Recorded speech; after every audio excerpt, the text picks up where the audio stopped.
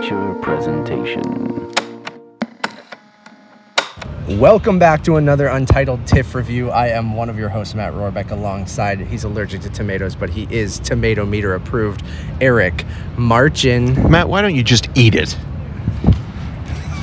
We saw a bench open. Guys, we're going to keep recording. So we're walking and talking as we record this. This is happening in real time It's day now. 2 of the Toronto International Film Festival. Eric and I have decided to do most of our recordings in a park called the Grange Park here in Toronto. So you might hear some car noise, you might hear some people.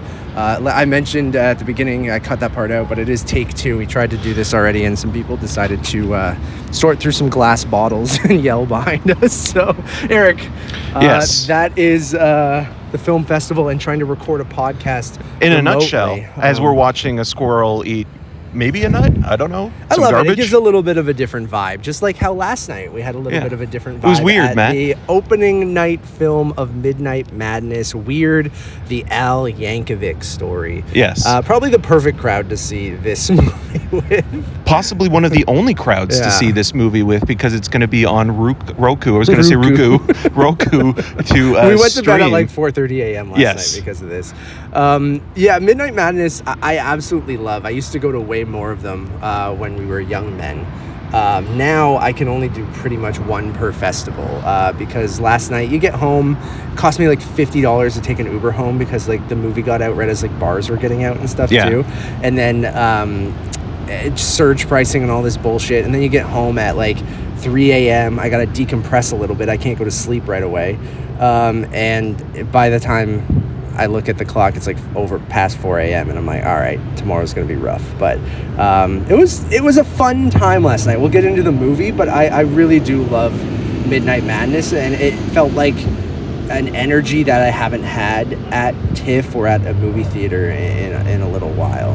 Yeah, I think Peter Kaplowski deserves a lot of credit, and everybody that's working on the Midnight Madness programming team in terms of getting something together that's both kind of a nice mix of horror and genre that plays well to an audience, that kind of brings back that communal experience that we've been missing, in almost 3 years now. So, going back to that atmosphere at the Royal Alexandra Theatre for the first time there was really exciting. It's kind of almost like a smaller version of the Princess of Wales in a way. Yeah, still very old. They can sell beer now at Midnight Madness. Cramped and sweaty. Oh, God, dude. Like, again, we'll get into the movie in a sec, but part of this is the experience as well. And I love those old theaters, but I don't know if people were smaller back then, if they weren't as fat, I'm really, really fat. If they weren't as fat, if their like legs weren't as long or what, but like there is no leg room. It is unforgiving up there in the dress circle at least, and but beautiful. It's great. Like it was a good vibe. Like people were worried that the Ryerson theater might be missed as a pigeon is saying hello to us, but I think the vibes continued into the Royal Alexandra, and I feel like it'll be a good venue for Midnight Madness. Like I like everything being on that street there. Yeah, I think it's one of those years where, again, everybody's reintegrating into a more kind of traditional festival routine, and also, experiencing a venue that has never been used for TIFF before, and at the same time also kind of just acclimatizing again to the world we live in now, it was a lot of fun. Like I gotta say, like I think at least a half or a full star of this movie is because of the experience. The crowd, as a dog barks, which is kind of perfect. We are near a dog park, which probably isn't like the best place to choose to record a podcast, but it's fine. And we're in the shade. And as Weird the dog, Al would approve. He would. His own dogs would be barking. But yeah, it's just one of those things where I think, you watch it with the audience that is kind of enraptured by, the excited genre. To be back and excited to kind of go crazy for a movie. Yeah, especially for someone who's kind of a bit of a folk hero or poke hero, like Weird Al. Yeah, I agree with you completely. And you know, starting off Midnight Madness with a prestigious biopic like this is an interesting choice. As someone with, what the hell is that thing? It's like, it looks like a normal bicycle. But just noisier. Oh God, this is going to be a weird one. So that makes sense. It's appropriate for what we're talking about. But I lost my train of thought. But I do agree with you that like that crowd really brought an energy that did help this movie. And ironically, being a Roku movie, like I don't know if people are going to be able to replicate the experience we had last night. And then that makes me a little worried when this plays at home for most people, how it will be received, because like I ultimately had a really good time with this. I think it's inconsistent, a little one note. It feels like a video, like a YouTube skit. Well, it is a Funny or Die production, video. And and if you've seen that trailer that they made 10 years ago or something, I forget how long, it is just an extended version of that, and you can see that in the movie. So it does wear itself a little thin through its runtime, but I think that crowd helped bring that energy that I don't know if I would have had at home. So like, I think, you know, Weird Al's music, if you grew up liking Weird Al, and like I think that brings some energy to the movie too. It's really, really ridiculous and stupid.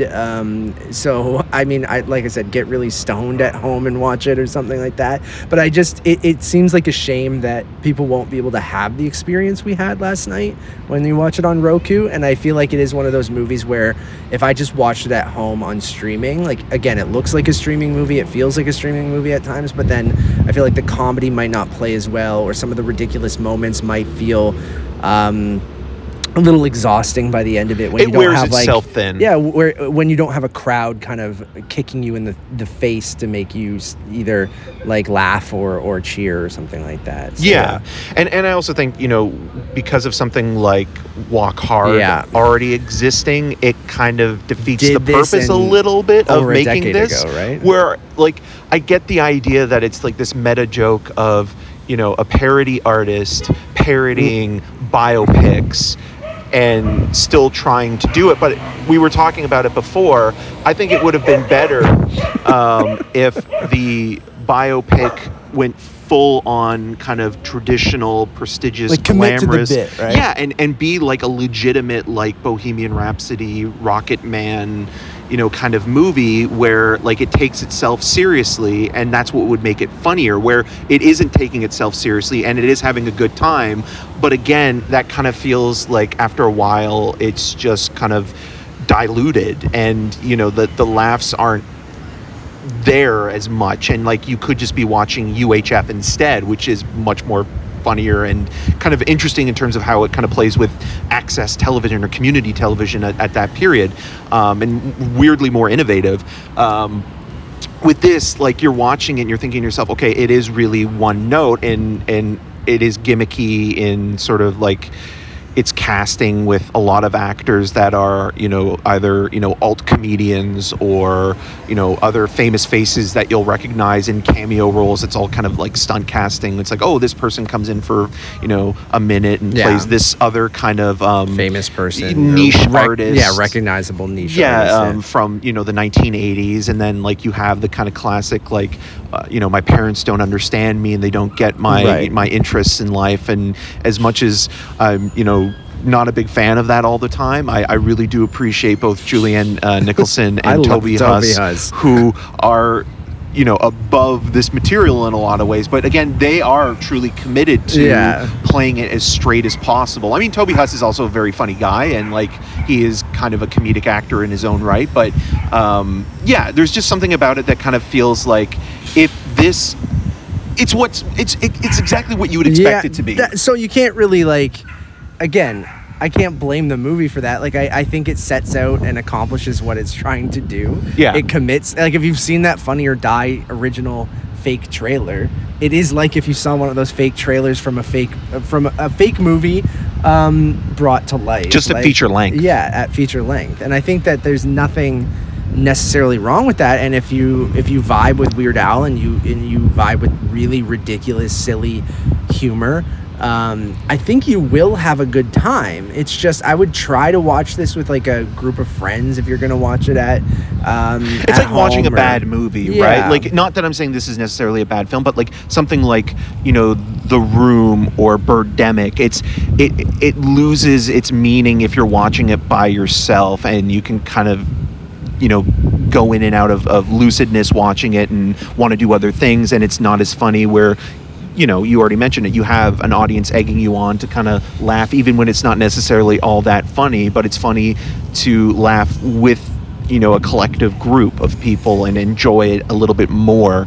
And so when you're watching, you know, the very kind of flat looking cinematography, or, you know, kind of the ridiculous nature of where the film goes, because it does, you know, play very fast and loose with the historical accuracy of Weird Al, which is funny. Yeah, I think the best bit in the whole film is just the idea of "Eat It" being an original song that Michael Jackson stole. Like, that is actually a funny idea, but it's very repetitive to the point where it's like, okay, it's repeating the same joke over and over again in different ways. And I did like chuckle each time, but like, you start to see them come even earlier, and you see the setup and the punchline, and it is that same. It was funny the first time, but pretty funny the second time. Third time, you're like, okay, clever. And you could argue, well, it's funny again because they keep repeating it, but it kind of wears a little bit thin. It's like listening to a Weird Al song. It's like it's fun to listen to it a couple of times, but then after a while, you need a break from it before you go back to it. But it is also interesting just to think about like how kind of like he always comes back. Like, there's this cycle with him where, like, you know, obviously, you know, in the 80s he was most popular, but then in the early 90s with Amish Paradise, and then like around like with 2003 or 2004 with White and Nerdy, right? White and Nerdy, that's what I was going to bring up. And he hasn't. I wonder if this movie will have him do another album, or something like that. I know he's getting older and stuff like that too, and I know he's done some music for Lego Star Wars on Disney Plus and stuff like that. Played himself in Rob Zombie's Halloween 2. Yeah, did he? Yep. Yeah, I didn't know. I forget. As a TV talk show guest. Cool.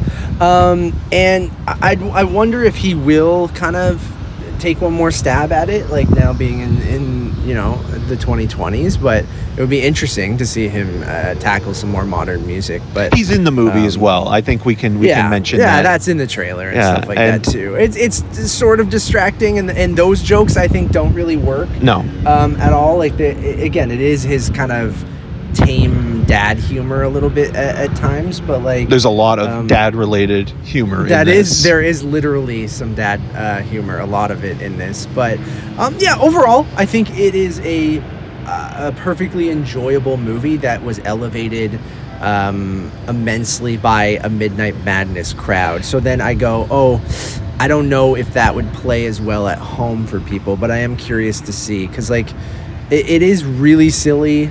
I think Weird Al is recognizable enough that people will want to check this out. I feel like everyone likes Weird Al. Like, I don't know, like, not everyone. Yeah, well, I mean, like, he's a niche artist. This is a niche film. Yeah. You know, the people that want to seek it out will probably like it. And I think we should also talk about Daniel Radcliffe. I think, his performance is extremely committed, like we mentioned with Julianne Nicholson and Toby Huss in their roles. And him, Weird Al doing the actual music and him just like lip syncing is funny. Well, and that's the Bohemian Rhapsody of it all, right? Where, like, I think that's also probably one of the better bits where it's just like, why not use the music and kind of, you know, spoof how ridiculous it is to see, you know, Rami Malek win an Oscar for just lip syncing half of a performance.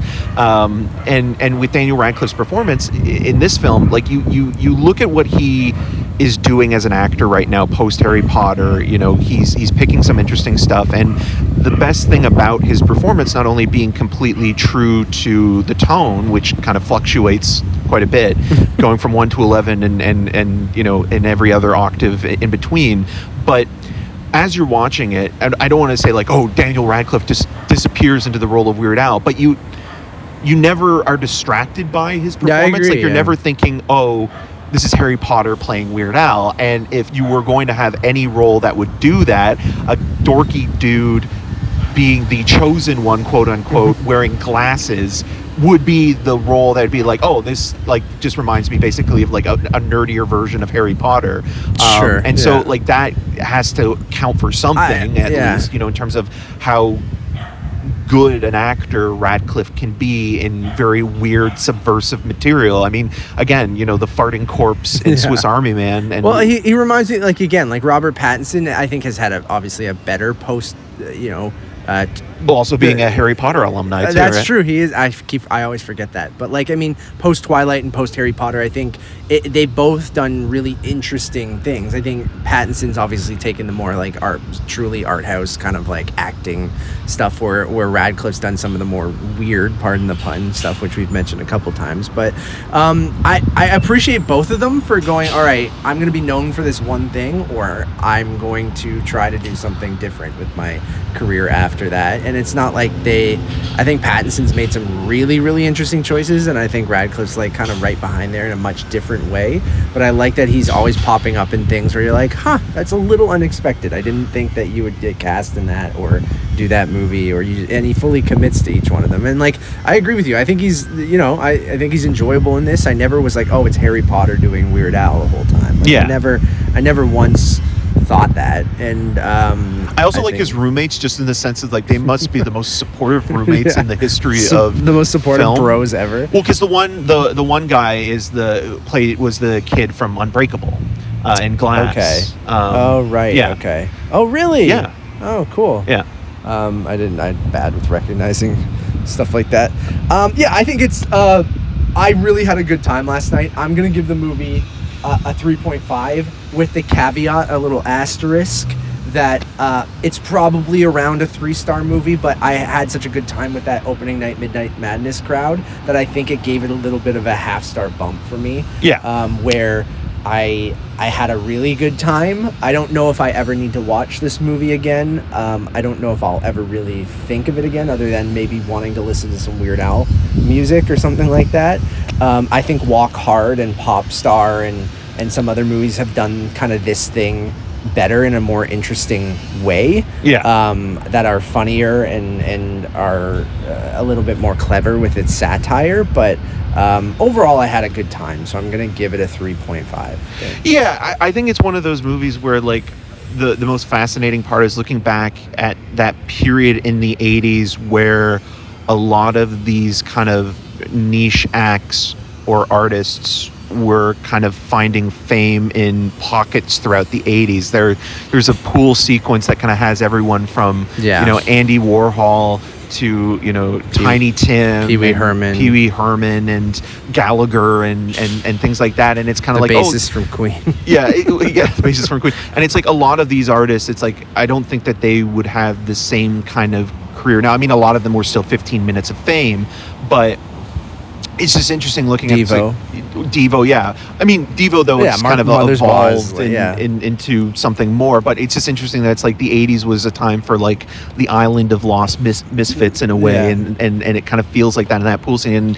And Jack Black has a cameo in it, as well as Wolfman Jack, the DJ, and that casting is spot on. Like, that is really good casting. Yeah. So I'm going to give it 3 stars and a slice of my bologna.